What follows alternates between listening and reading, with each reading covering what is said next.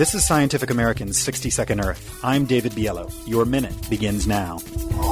Early inhabitants of what's now Los Angeles called the region the Valley of Smoke. But it was the car that really made Los Angeles' smog get out of hand. Or was it? You might not think of Los Angeles as a cow town, but there are nearly 300,000 cattle in the region, according to the U.S. Department of Agriculture. And now flights to measure local air pollution have revealed that the cows may be a bigger factor in dangerous air pollution than the cars are. Ground-level ozone is bad enough, but smog gets really nasty when it also includes tiny particles of pollution.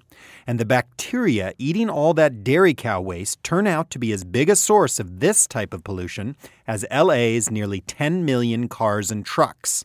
The good news? It's a lot easier to control emissions from a few big dairy farms than 10 million vehicles. So an effort to reduce the pollution from cows and their bacteria could have a bigger impact on Los Angelinos' air than further emission cuts from cars.